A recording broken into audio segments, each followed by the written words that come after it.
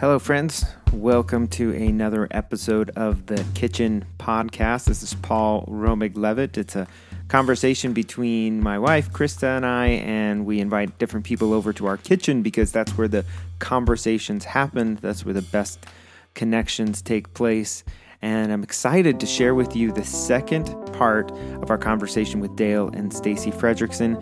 Again, Dale is a poet here in Denver. He is also the pastor of Lakewood United Methodist Church. And it's really in the second part of conversations usually that things really get heated up. And that is definitely the case for our conversation. We really spend all of our time really answering one question this time, which is, what are we trying to heal? What are we trying to heal in ourselves? Maybe what are we trying to heal in the world? And I will give just a quick little heads up, a little warning here. There is some profanity in this episode. It's a bit of pastor after hours. So if you have young people in the room while you're listening to that, it might be a good time to skip it and for later, or if that bothers you, you can check in on another episode that we have later. But I implore you, I invite you. I think it's such a fantastic conversation. We get into some very interesting territory, and it's a lot of fun to listen to. So let's check it out. Dale and Stacy. Is that a good segue? You guys can say no. To the question that, so what are you trying to heal? What are you trying to fix? What are you trying to save in yourself or in the world by engaging in ministry, pastoral duties, and or I'm going to broaden that to include just even participating in the American Christian Church? What? Yeah, I know that's a loaded, phenomenal question. It's so good. It's Paul. I think every one of us, and that's not a bad thing. I think it could have some. Very honest. It's very honest. Yeah, it is. So Renee would be real proud. Super proud. I know Dale will go off on this because he probably has a lot more to say. So I'm just going to say something real quick that I think you guys had asked earlier too, before we were on air, that did we get into ministry in our relationship? Was that part of our relationship in the beginning? And it totally was. We fell in love because we both had these visions for ministry together. And it hasn't really changed. We still have. I think the only thing that's changed is that, I wanted to run away from it at first. I wanted him to become a professor because I didn't want to be a pastor's wife. But it just has always been such a heavy calling on Dale to be a pastor. And I've come to terms with being a pastor's wife. But what was I going to say to that? But the thing I think that now, looking back, it was probably a different reason why I was getting into ministry. But now I think why I've stuck with the church. And there's days that I question why we're still doing church work. For sure, there's lots of days. But I think why the we paychecks. stick. Yeah, the paychecks I know. Good. It's amazing. But I think the reason that we stay together in it is because we do believe that ultimately, in the community and in Jesus, obviously, and what Jesus taught and how Jesus lived on this earth. And I think that we feel like there's hope, that there's hope for the church, and that we still feel that church doesn't have to suck. We always say that. We always say, we're trying to make a church that doesn't suck. And I know that sounds maybe sacrilege to some, or to older people. Maybe they don't really like that. But right. And my mom hated that word when I was growing up. But but it's true. It's yeah. But I think we're sticking it out because we do ultimately believe that church can make a difference in people's lives.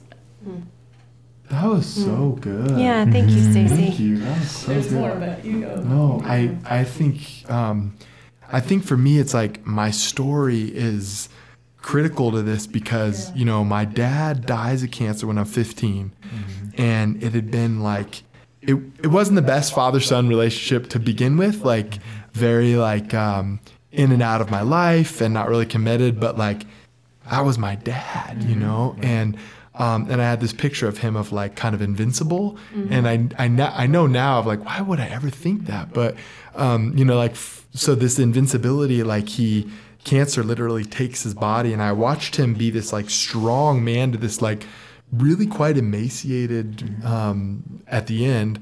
And from that moment, I had never stepped foot in a church. I mean, I'd been probably a couple times to like the Catholic church that my grandma would invite us to, but it was not a part of my language and my family history. And so the next door neighbor, a good friend, was like, "You've got to come to church with me." And so he takes me to this non-denominational church, and I step in the door, and it's like this place, it was like a weird, typical evangelical, like they've done nothing to make it look religious, right? Like especially of that era, right? And I walk in, and just from the very second I'm in the door, like this is like, love is in this place. And I had never heard before that God is love. And this is like a touchstone of, if I could say one thing to Christians, like stick with God is love. It's a very good thing. Like, let's really explore. Let's really explore what this means as your baseline theology to talk about God. And so I go to this church, and just phenomenal community. And I remember I don't know how to put words to being a 15-year-old boy. And I remember I'm crying. I am the kid who's crying every week at the message. And this was like, 3 months long of every Sunday. And I'm beelining out of there to go to the bathroom to cry. I'm beelining to get away. And every time there's like another person, a man, a woman who's like embracing me, telling me like, it's okay. It's going to be okay. And I didn't really understand how to put words to it. They helped me grieve. They were helping me grieve. And they were showing me a motherly love of God and a fatherly love of God. And this was like, my conversion story of like, wait, there's like a community in this world that tells you that you have value and meaning, and that you can be broken open, and there can be hope for you in the midst of it.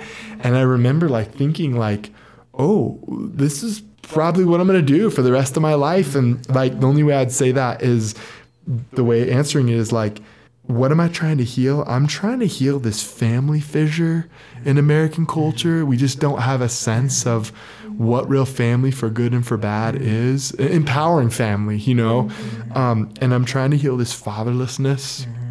And I try so hard to get away. I'm schooled in gender and all its up and downs, and like I can't get away from the image of fatherlessness. And I think there's a deep motherlessness as well, but for being a male, the fatherlessness of it is huge, and this metaphor of mother and father, and that our ancient fathers put the Trinity within this model.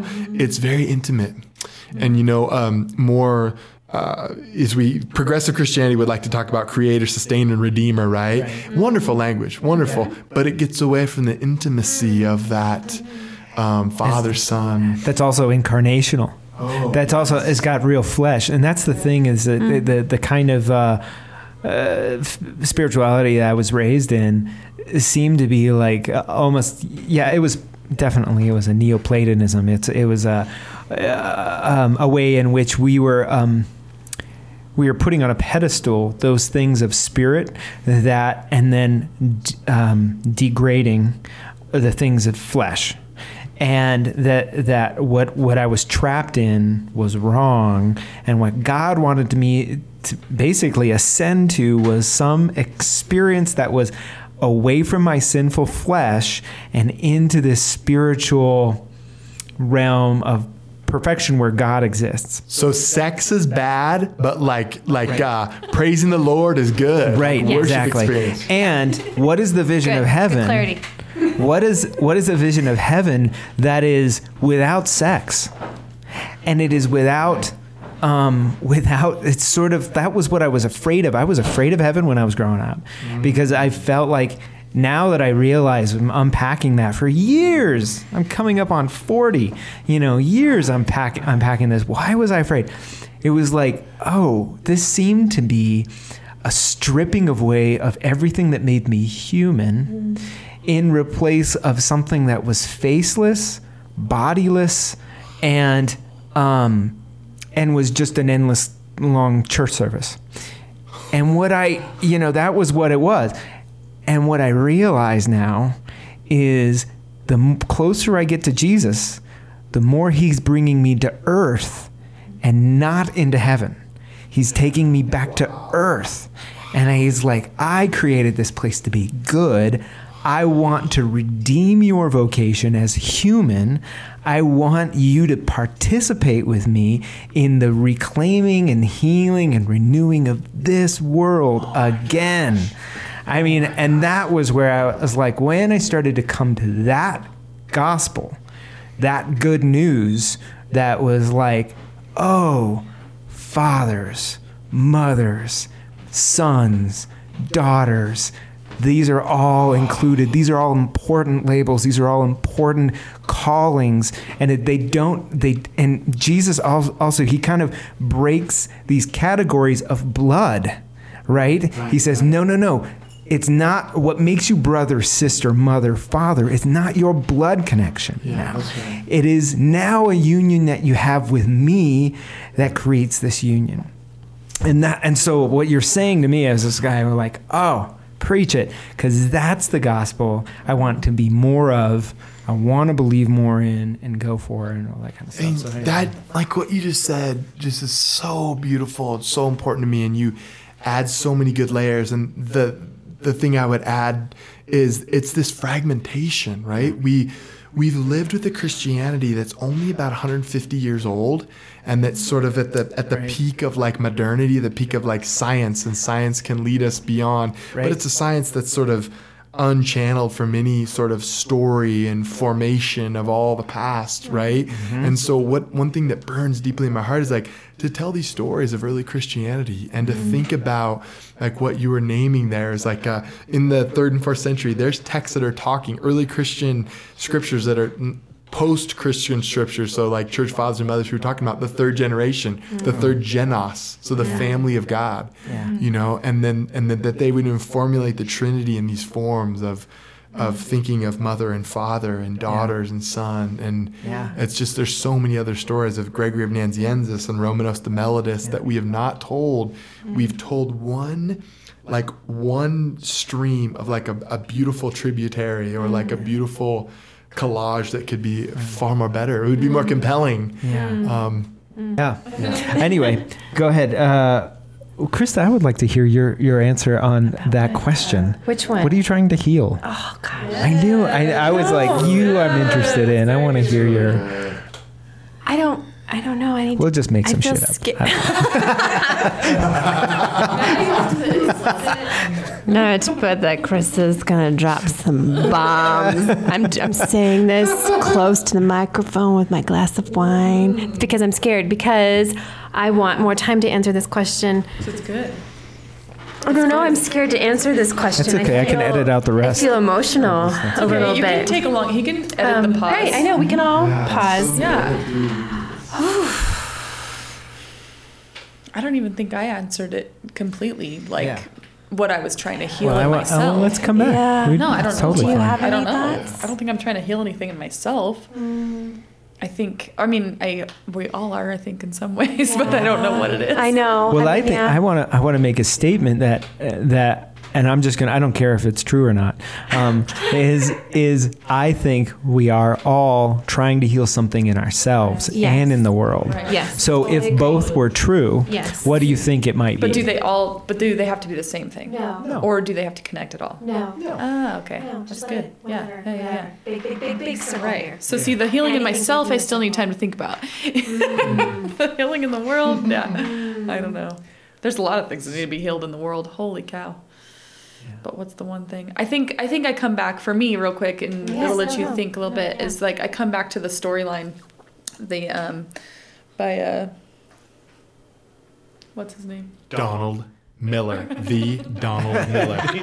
We went through the storyline workbook with Donald Miller's storyline workbook a few years ago, and I think that it really helped me solidify why I'm here, like what I am made to do on this earth. And I think, so for me, it's like, I came up with, Dale helped me, because I was like, you plot your whole story of your life, your highs and your lows, and then you come to this like big story theme, like this big theme in your life. And I think a theme in my life is community. And so mine is, I am here because I'm a catalyst for healthy community. And that's, so that's my, I think healing, I think that fits probably. What I want to heal in the world is just this sense of healthy community. Is there anything about that word community that resonates inside you as an individual? And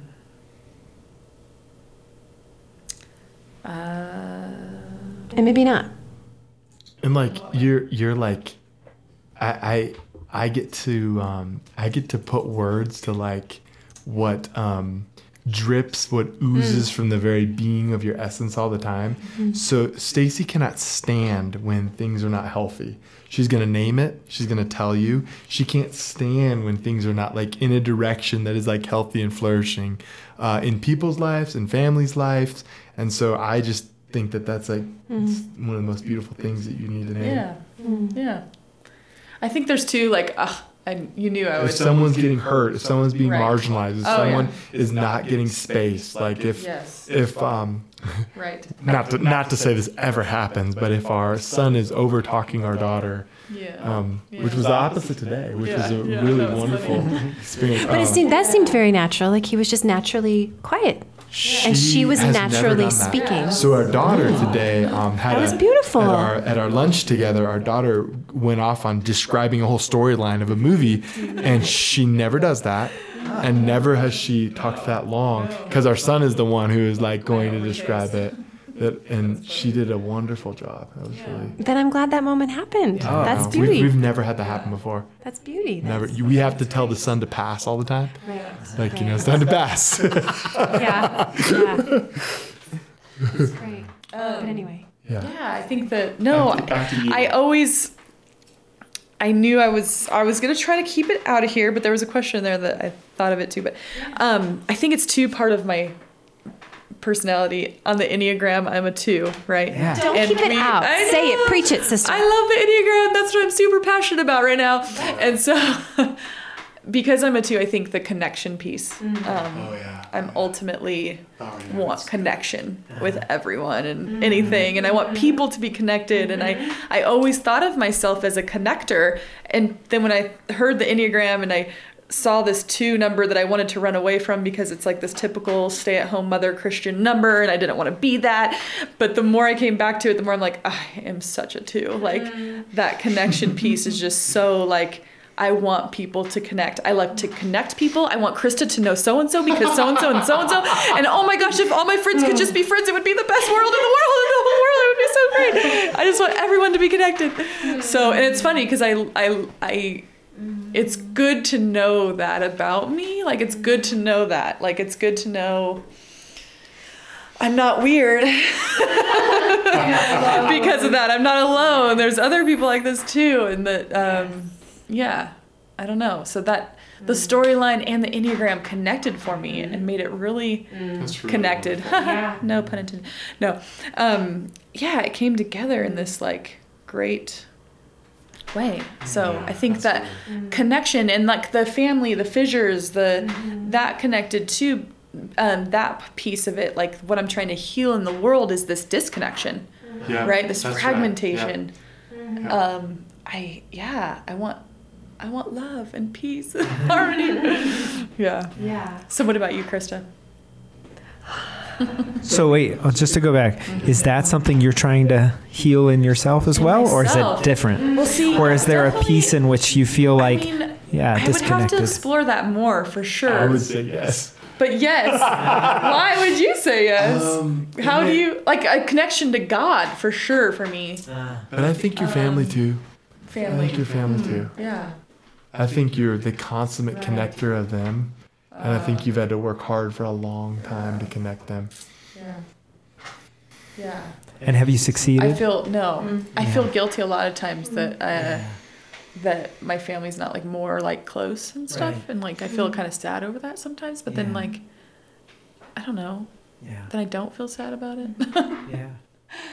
She may not have been both are great. successful, but she's won some major wars on the I mean, battlefield. my mom and dad moved here 2 years ago. That's huge. Right. That's huge. Yeah, I would say so. And your text strings of your brothers are amazing. Yeah.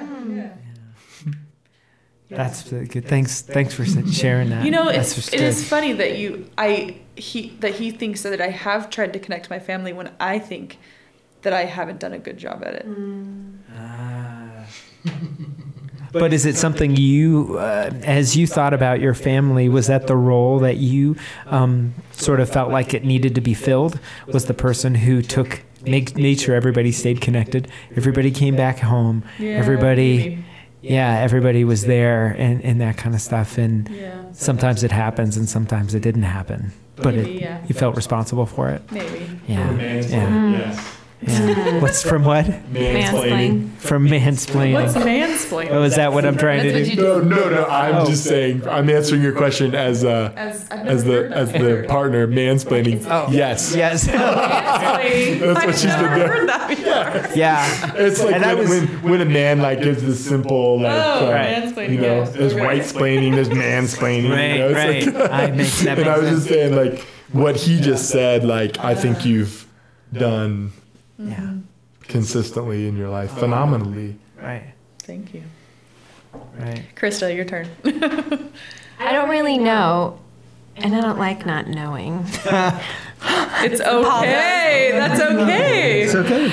So we're pretty sure I'm a 2 as well. Okay. And Yeah. what are you in the Enneagram? I'm a 7. You're 7. I think I easy. He remember. just smiles. So I'm a easy. 7. and a table full of 2s. I know. So Paul's a 2 as well. I'll take that table full of 2s. And I'll blow wind on them. It's like a couple drinks at that table of 2s. Yeah. So both Paul and I test as 2s. I've only taken the Enneagram once, but I came out as a 2, and there's a lot of 2 in me. Although when I read the 1, I was like, "Oh, holy hell! I think I'm a 1."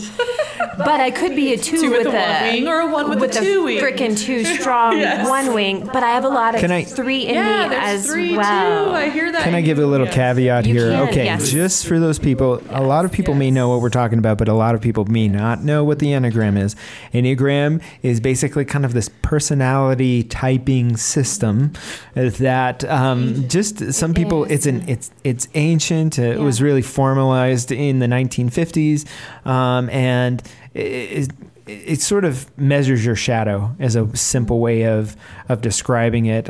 So it takes into account all these different things. It's very interesting. It's not scientific. It's not definitive by any means. But sometimes we find that when people are taking these tests, they find some insight that rings true. And I think we have all around this table found some insights that we go, that's really interesting. And but wouldn't necessarily. The good thing about the Enneagram is it doesn't say this is your box and you cannot play outside of it. Right. And it's because there's a lot of like personality tests that really sort of aim to reduce somebody to a particular type in order so that we can have we can categorize them, we can categorize ourselves, and we can even like let ourselves off the hook, out of responsibility. Yeah. In many They ways. cannot hire us Yes. because Right. of something. Yeah. Yeah. So in many It's ways, the not that. Enneagram actually forces responsibility. Don't you Right. feel like it? Yes. It Right. makes you deal with certain things. Right. So all of that to be said, if you are Yeah. interested in that, you can look. There's a fantastic book, Stacy. You might want to Yeah, let us know. The Road Back to You, I think, is a fantastic book. Yeah, But there's Ian a Cron- million other Yeah. fantastic books out there. So that's all my caveat is. Well done. Well said. Good job, Paul. Yes. So, summary. Krista, So yeah. what are you so- healing in yourself and in the world? I don't know. I need to. Again, I don't like not knowing, and often when I go to answer questions, I feel like there's one perfect answer. Do you say a theme? One perfect, Krista. One perfect answer. So I'm maybe giving away more than I realize I'm giving away. Woo! I'm gonna need a whole another bottle of wine tonight. It's a good thing Stacy brought it over. Score! Wine and gin tonight. I feel that tension in myself to like not answer until I find like the one perfect answer. And so I feel like I'm continuing to learn that that's not true. And it can change, and it's bigger, and it's okay to like put stuff down or say things out loud, even though I don't know for sure. But I think I'm scared of labels. I'm scared of what my words will mean to other people and how then they'll respond, react to me, perceive me. And again, that goes back to I don't want to be known for any sort of failure. So I want to make sure that what I give you to perceive is like you can't make a mistake with it. Like I am put together. Ooh, boy, I am messed up. Or you're human. Anyway, thank you. You are beautifully messed up. But so some of this made me think of, so I'm doing this thing because of Stacy. I do many things because of Stacy. I have read and taken the Enneagram because of Stacy and Paul. I have started this specific yoga practice because of Stacy. And see, look at you connecting. Because she loves community, things. right? So, she's gifted yes. at it. Uh-huh. And I did the desire mapping because of Stacy as well. I know. Look at how you... Yeah. That's pretty incredible I'm better because she than does Dale. nothing I suggest. What did you say? I said I'm better than Dale. For those of you listening, it's a very classic one behavior. It is. Maybe I'm a 1 with a severe 2 wing or something instead of a 2 with a 1 wing. 1 and 3 wings? Can I be both? Can I have 2 At least wings? this is better than like It is us blurry. calling each other by Yes. like names of characters on Anagrams. Friends. Like that is such a Rachel. And they're having a conversation. Anyway, we're having a That's what I love about the Enneagram is the fluidity of it. That we are all supposedly, I think in the Richard Rohr book, it says ultimately if you are the best healthy version of yourself, you will look like all of the numbers. Yes, you're right. And that's amazing. So maybe you're just really healthy. Oh, I'm better than all of you. No, I'm just kidding. Okay, so I'm going to try to answer the question because I think it's important to answer, but I'm scared to answer. So in doing the desire mapping, which is basically trying to figure out how you want to feel about certain things, and she does, I don't love the book. I checked out the book from the library. I tried to read it. I didn't love it. It felt thin to me. It didn't feel like,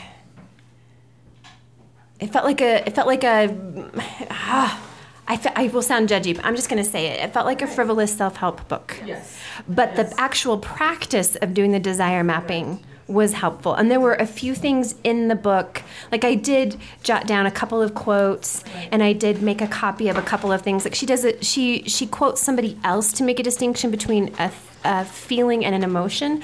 I don't remember that difference right now because I don't have a great memory. Anyway, but desire mapping basically is where you kind of go through these exercises and basically you're trying to end up with words that are how you want to feel about kind of some big areas of your life, like your essence and spirituality, your livelihood, body and wellness, creativity, and learning.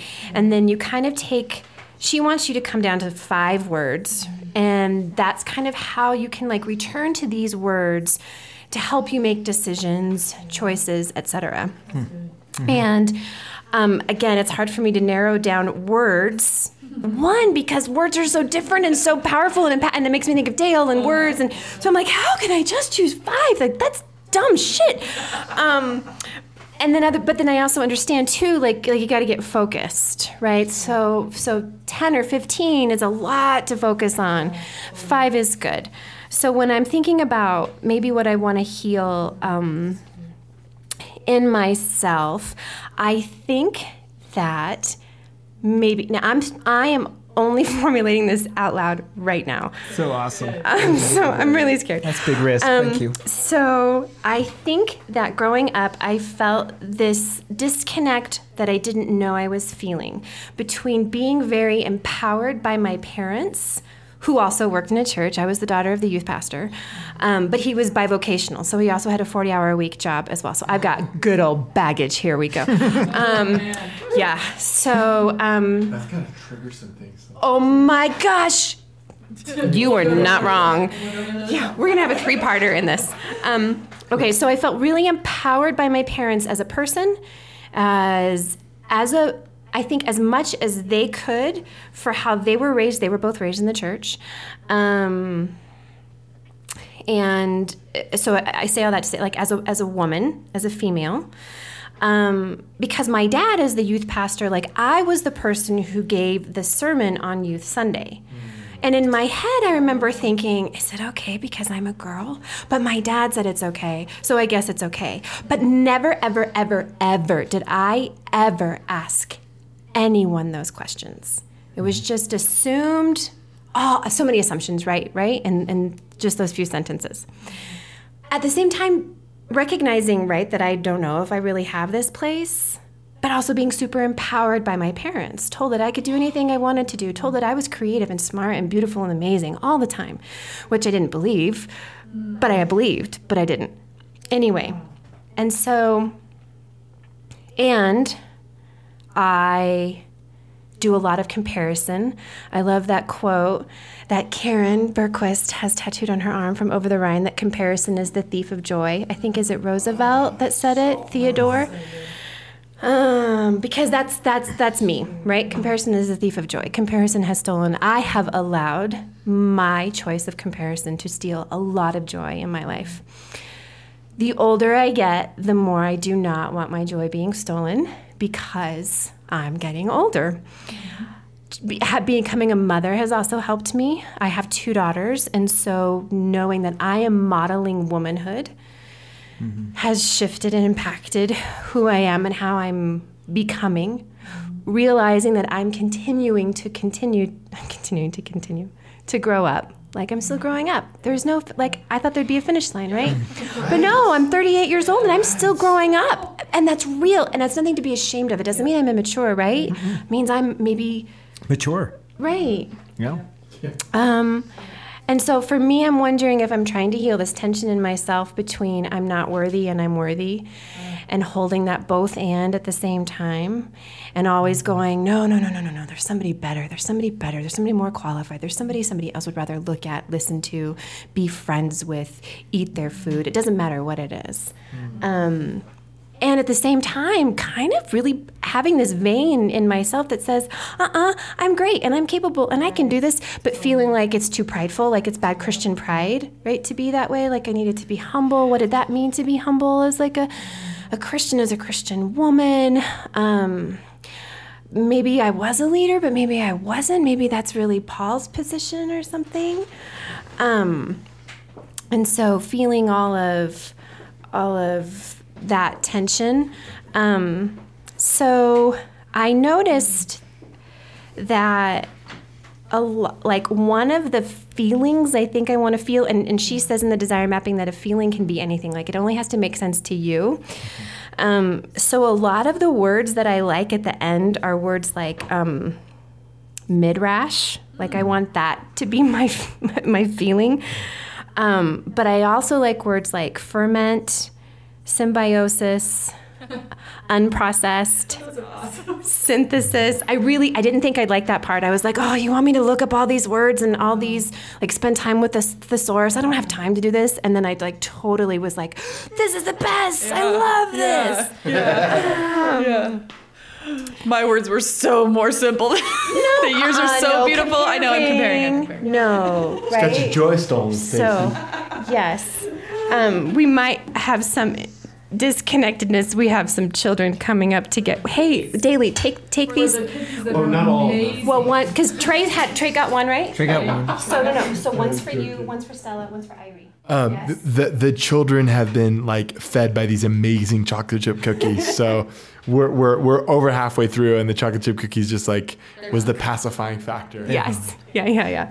Can you carry the plate? No, leave the plate. Okay, you want to leave the plate? Leave the plate and just take the cookie. Parenting moment here. Oh. Okay. She wanted to try to eat the cookie while she was holding the plate walking down the stairs. If I could just describe the scene. Little Daly wanted to hold the big plate with 2 cookies while she was eating her 1 cookie walking down the I stairs. have to tell why wouldn't she? The cookies are amazing. Right. And in a dress-up in dress. a long green dress. In a long green dress. Anyway. Chloe. Amazing. Mid-rash. Mid-rash, symbiosis, ferment, unprocessed, raw, whole, wild. Well, to me, those words, I feel like there's part of a connection, though. But for me, and I feel like it's selfish because I feel like it's like this internal thing in me.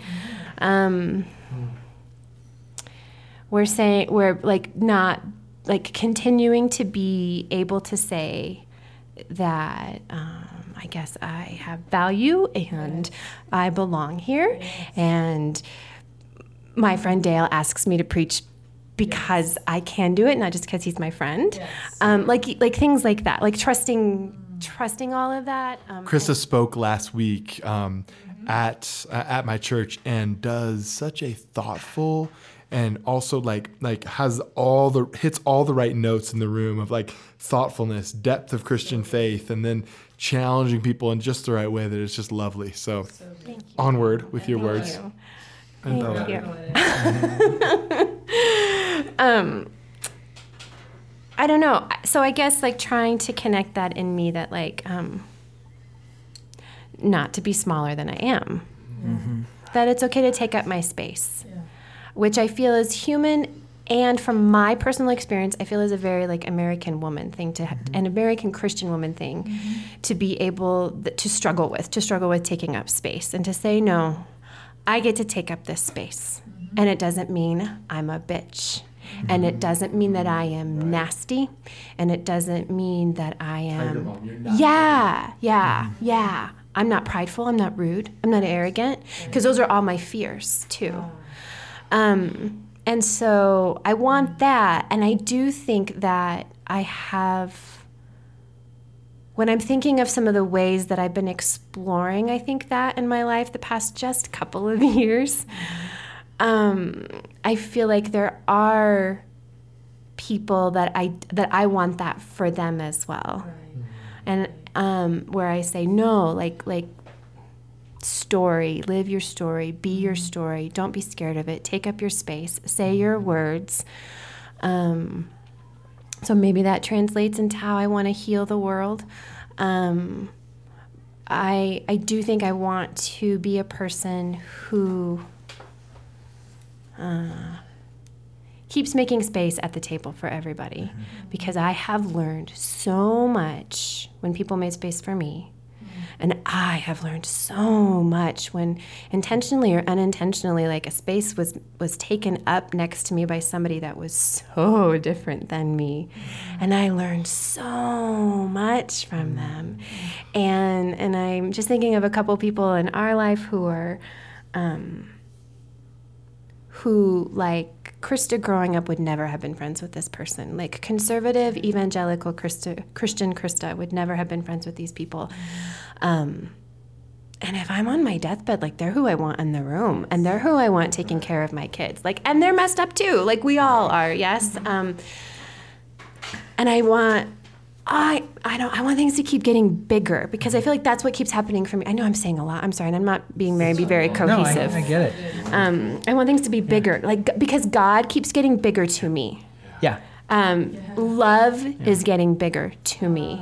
Spirituality, church, is getting bigger and bigger and bigger to me, and it's scary though, and it's thrilling at the exact same time. I am terrified, but I will not get off this ride. Right. That's what's so beautiful is that, and what I hear and what I see is that because you're passionate about making a place for people, to creating a space for people to be themselves, it's also what you want for yourself. A space for you to be. And the word that keeps coming to mind is actually one of the most terrifying doctrines in Christianity to me, is that we could contain.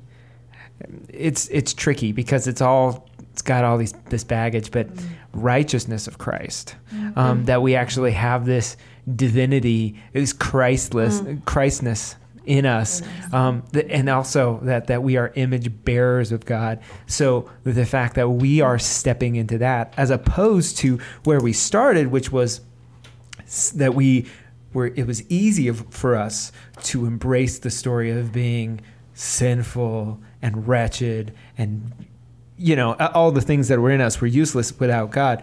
It was not accepting the perspective of the lover, who saw the righteousness of Christ in us, saw that, and invited us to love it with him, And so you create a space for people to look at themselves and love it, like love themselves, not without their brokenness, not without their all this. It's like, nope, include that all. That's all part of the thing that Jesus loves. They're all part of the things that makes you beautiful, is all those things. Because it all belongs, Richard Rohr would say, it all belongs. So, yeah. So, well, did you answer that question, Dale? The healing question? Oh, yeah. Oh, I forgot. So, did you want to talk, Paul? Paul, well, what are you feeling? I will talk. We'll have to do some editing. Either we kind of break this into 2 parts or something like that. We'll keep talking. Because you can take out whatever of this. we can. That's true. I'll take out the whole, the profanity. Fuck, he'll take that out. Well, now I can't because I love it that she said it and is like holding her mouth as if another one is going to come out. Right. Like she ate some bad, like she ate some bad food, and it's like profanity when food. Dale gets really tired, he starts cussing a lot. Oh, that's exciting. Dark and dirty secrets. Oh, when I have more than enough, when I really let myself get like, I'll drink a little bit and I get buzzy. It's just effing this and that's that. It's And he like, just does it just because. but it's not in any sort of aggressive way. No, it's just just kind of laid like, back. Right. It's just another beautiful adjective. Right. Yeah. Yeah. this is Pastors After Hours.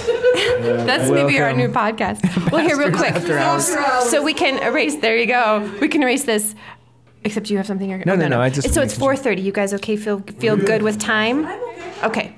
Okay. Totally fine. Do you want me to go check on them real They fast? got cookies. No, let's keep going. They got cookies. We got them locked in the base. They're in dress-up clothes with Nerf guns and cookies. Here's another one. Oh. Point where you can. You just don't get that. This is behind the paywall. That's what they say. Bloopers.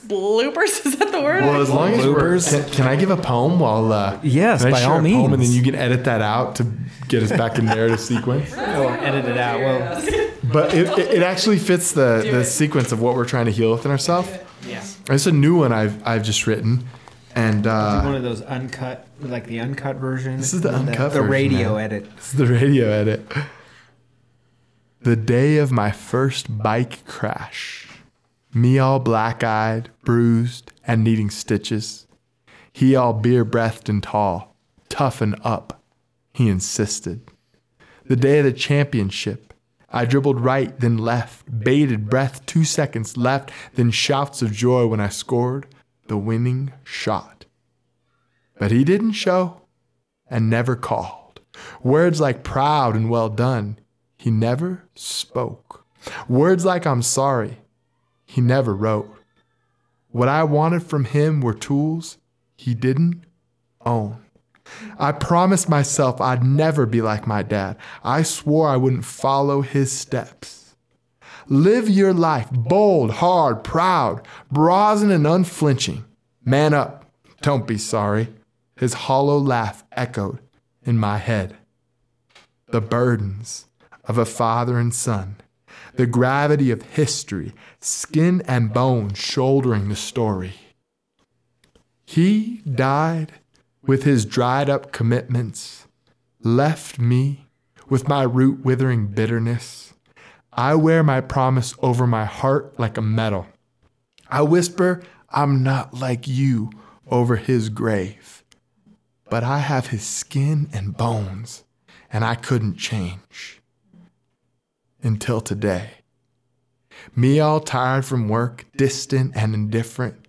My son all teary-eyed and lanky. You forgot to pick me up, and I waited for hours.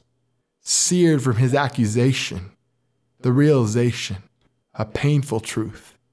I wasn't there when he needed me. And I'm terrified somehow I've become my dad. The burdens of a father and a son, the gravity of history, skin and bones, this cross on his shoulders. Me all trembling and eyes low, he a warm planet on this day holding my burdened body in his orbit, a baptism of hot tears falling on my neck, the blessing of my son. Yeah. That felt like that. That felt like that was that.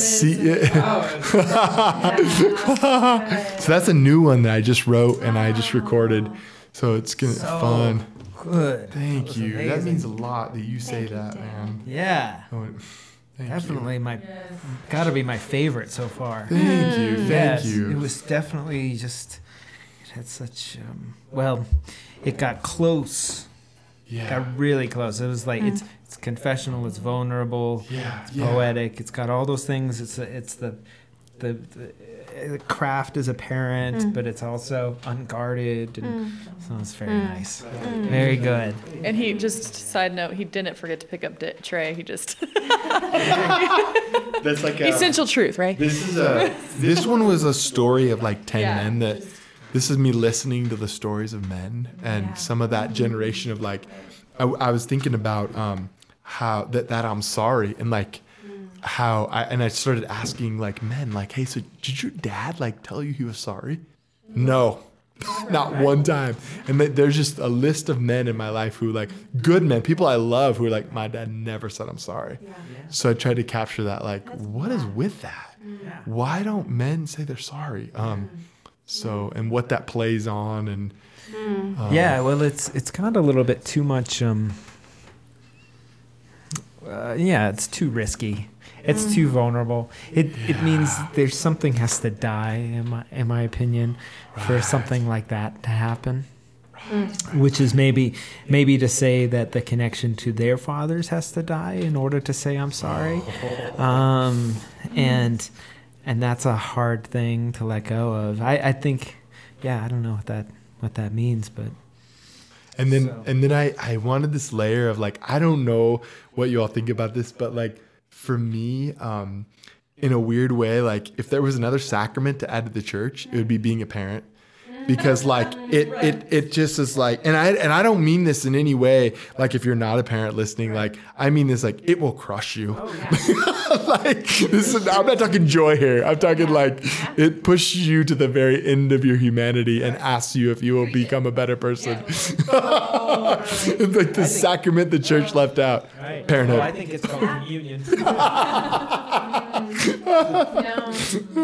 Body broken and blood. Body broken, maybe you're right. And it is applicable even to those of us without biological children. Right. Because if we actually really made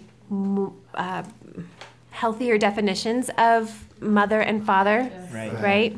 Then we really would encompass every one of us, biological children or not, right? I think That's super good. Yeah. so it could be a sacramental thing.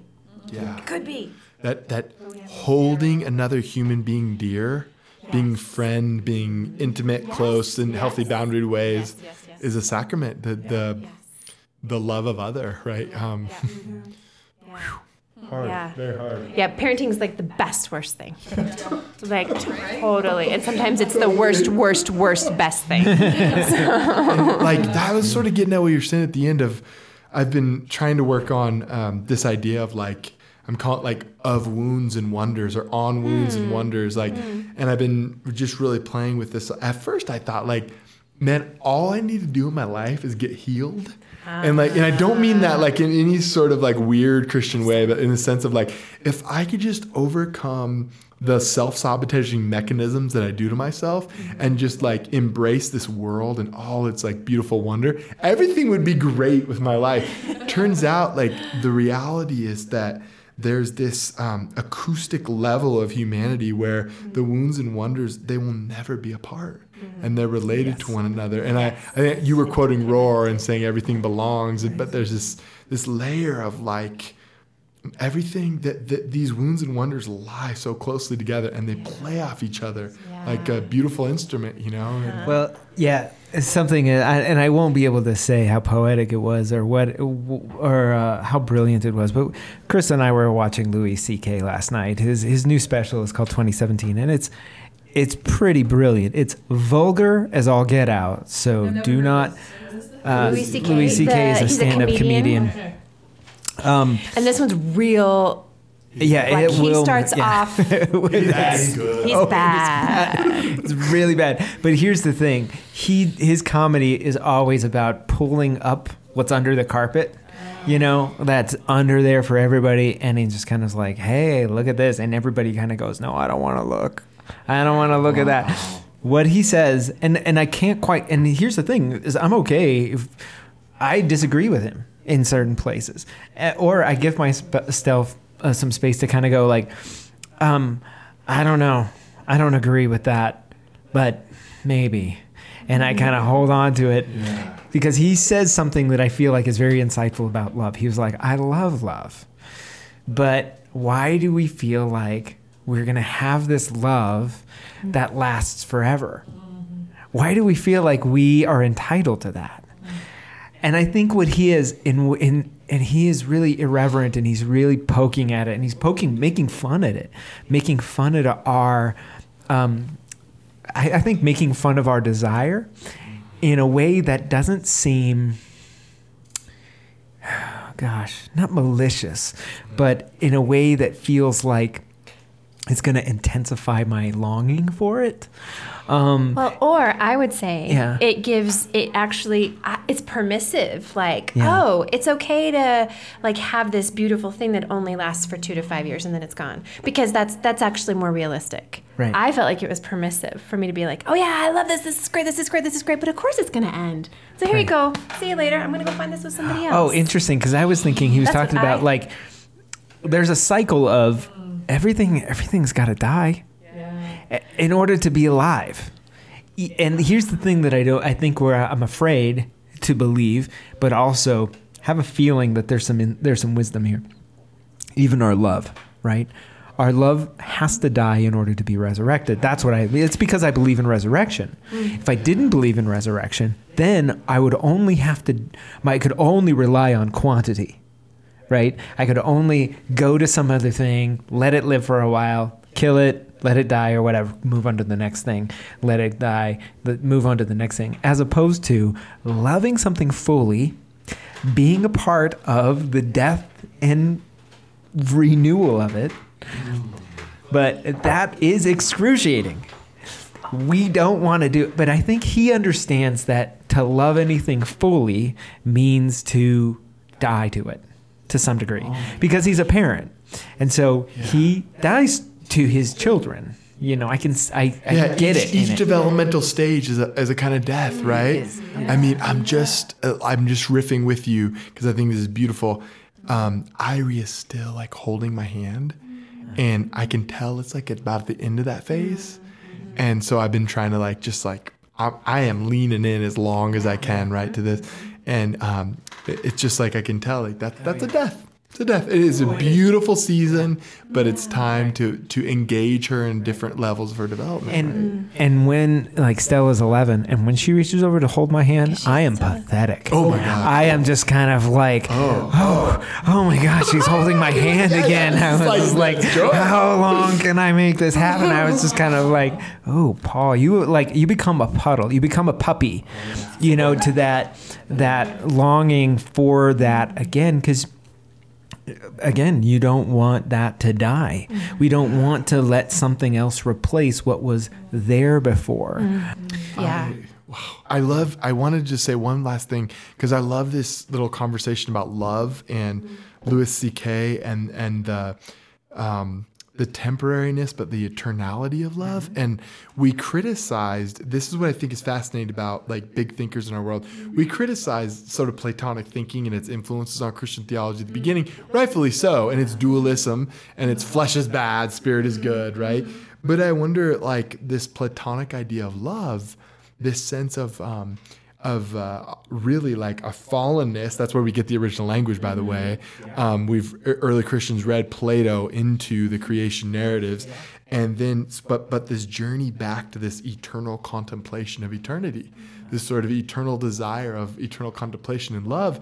And I wonder if sometimes, like, in our culture, we abandon certain concepts, but that seems super beautiful to me, that we've been influenced in the last 150 years, rightly so, by Karl Marx and by materialism and by a return to the material, beautiful world. But I wonder also if Plato has something to offer, and when we're reflecting on Louis C.K. of like, what if there is a homecoming eternity written, echoed in our hearts of like eternal contemplation being something so spiritually beautiful? Yeah. You know? Well, exactly. I mean, because here's the thing: we get dualism. We are dualistic about our anti-dualism. You know what I'm saying? Because we go, then Plato's got to be total bullshit, you know? And it's like, and then we're like, it's got to be this other thing. And I go, wait a minute. That can't, I mean, have we learned anything new? Like, is there a way, and this is where I find a lot of, I'm just really inspired by some friends of mine who are, many of them have, they've lost God entirely, and they've left God. They've left the faith that they grew up in. And they are now exploring Jesus in a way past Christianity, past in a way that I don't understand. I don't categorize, but I'm really excited about. And it's because they're coming into a place where they can go, I can hold on to it, I can let go of it, and I can let go and hold on at the same time. And I go, oh, what is that? That is very interesting. There's something about that, and maybe it's even that Platonic part of me that goes, what is in that is familiar to me and calling to me, that seems like it's actually even echoing from the ancient scriptures. Yeah. It's echoing from the prophets.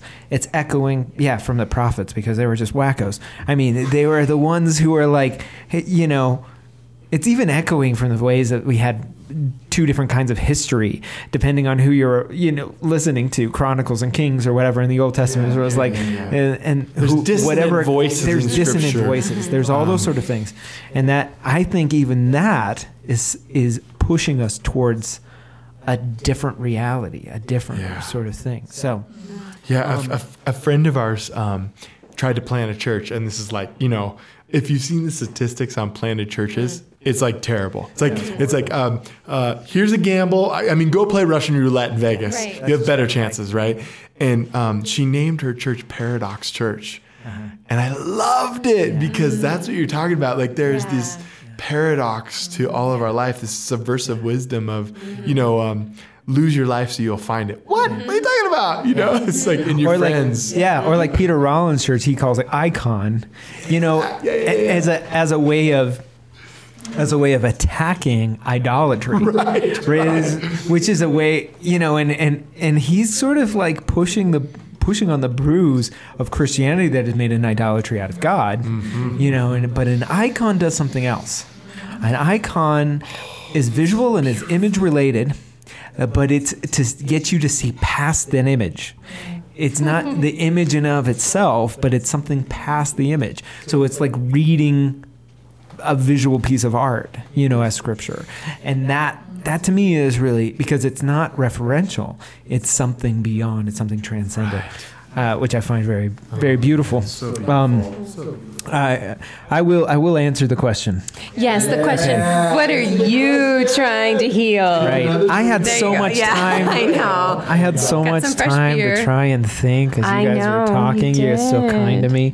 And I feel like there is. Pardon me. I got a burp. Sorry. Awkward. I think it's so professional that we're drinking and on microphone, and that that we still make sense. The only professional way.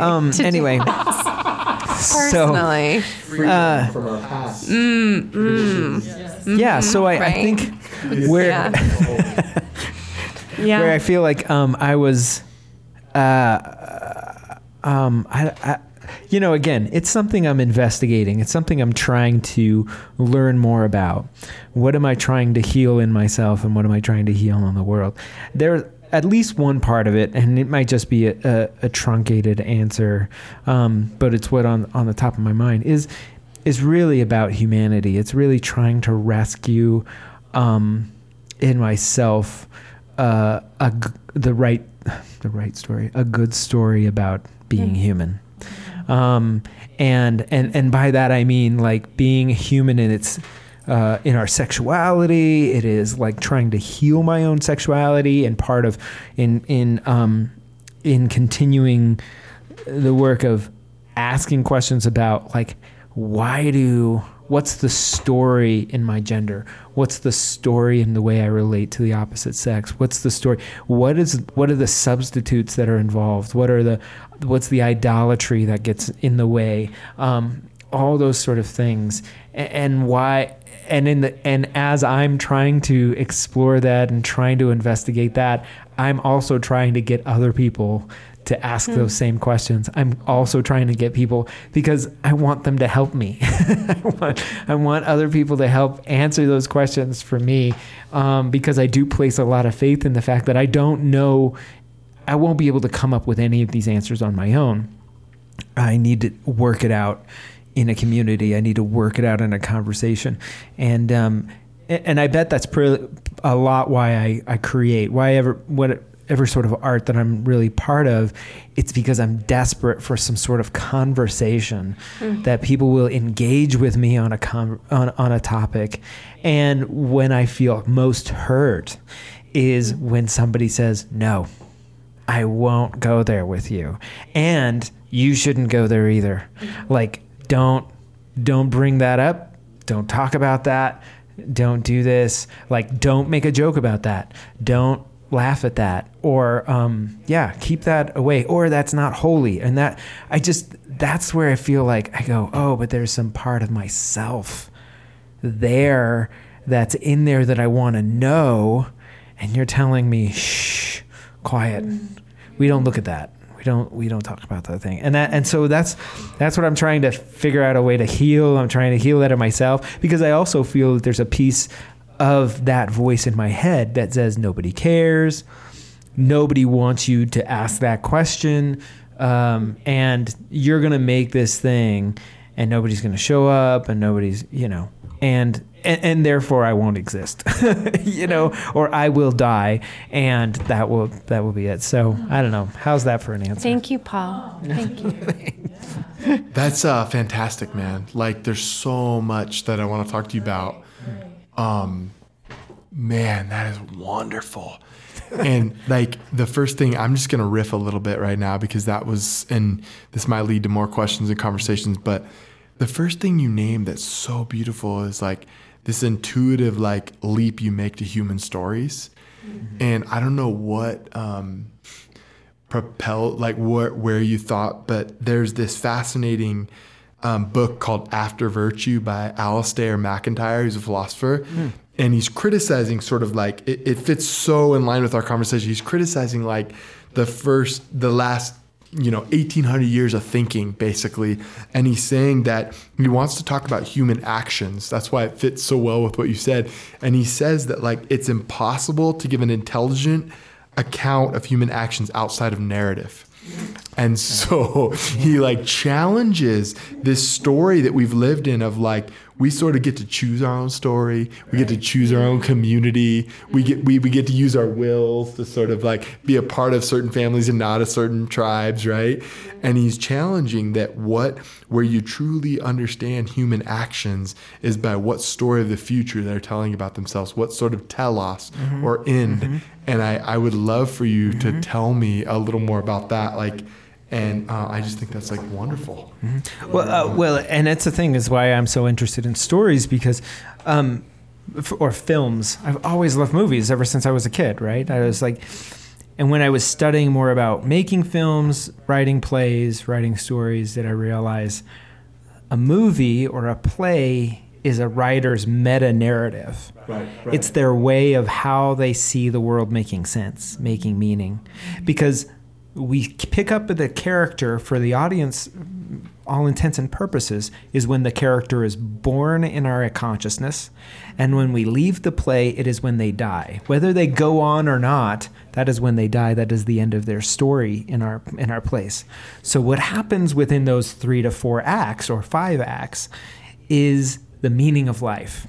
So, and where do we get this from? We get it from Aristotle. We get it from Shakespeare. Who tells? I mean, you talk about why does everybody remember Hamlet for hundreds of years? Is because he told the story in 5 acts. You know, this is the way of life and a way of meaning that rings true to us, and so.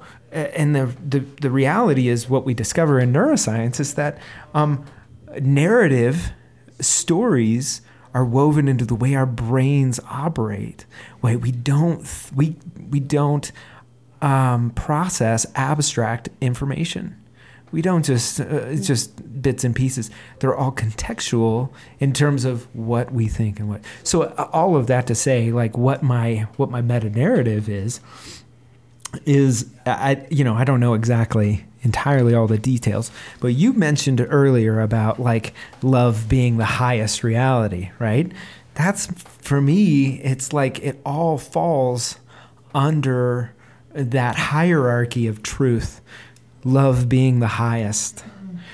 Everything bows in submission to love. And so I will,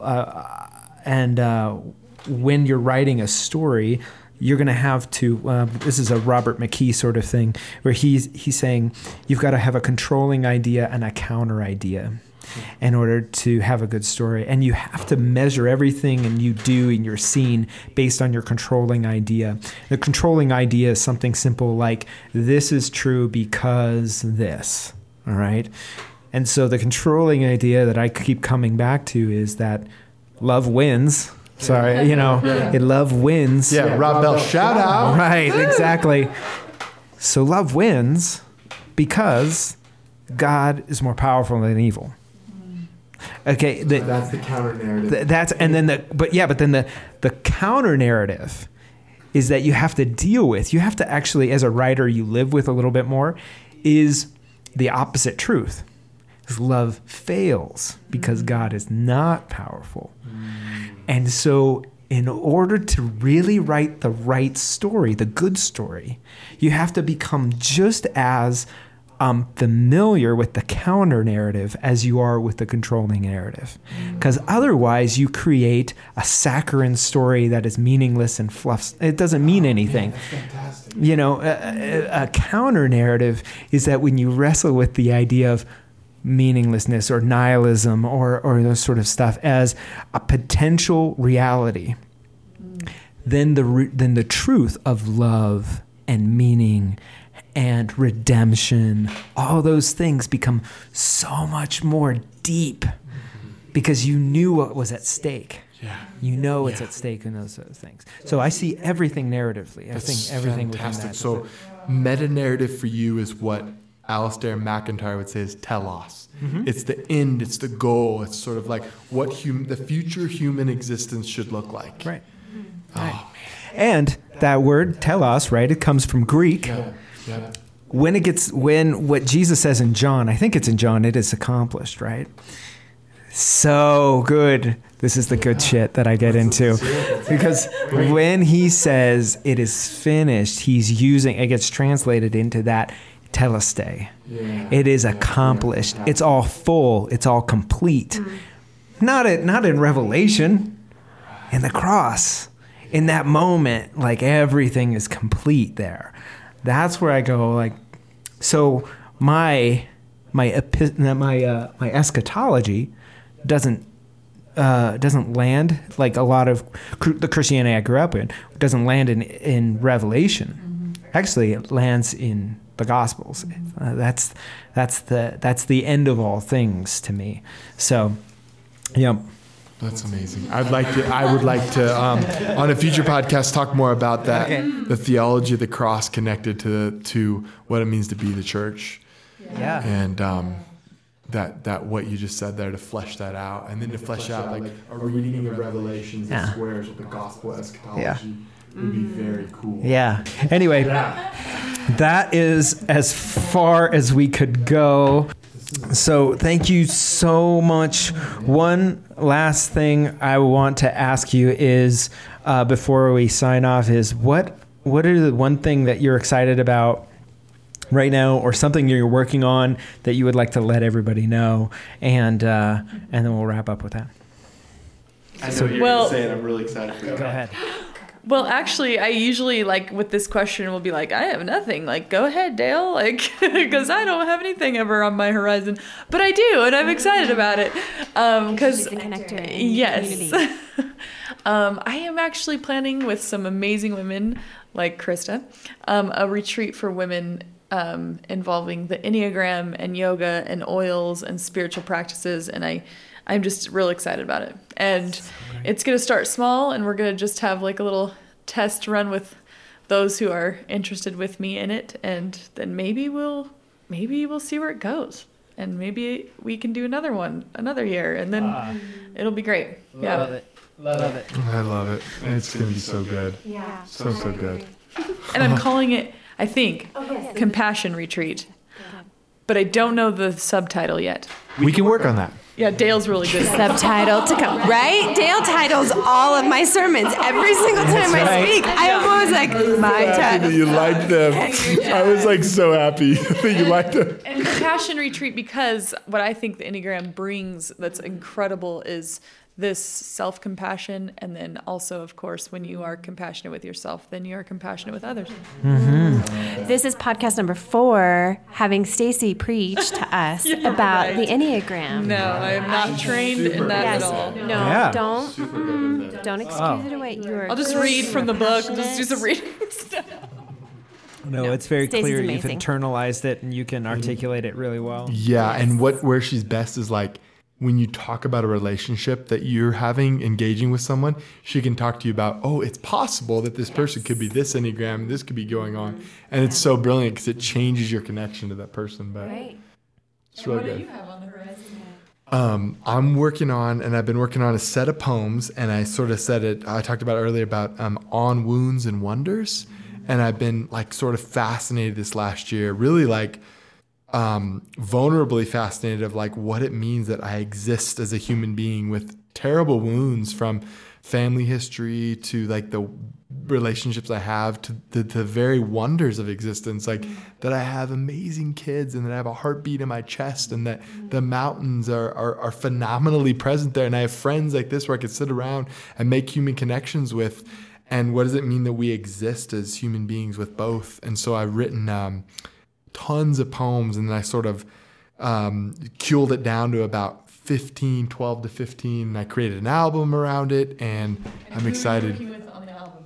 I'm working with Brian Dopsy, who's done a great job of like composing the music, and it's going to be really fun. I'm excited. And you find it at DaleFredrickson.com. Oh, that was too much. That was like, we just went cheese. Did not go to DaleFredrickson.com. No, this was really fun. Thank you, guys. This was fun.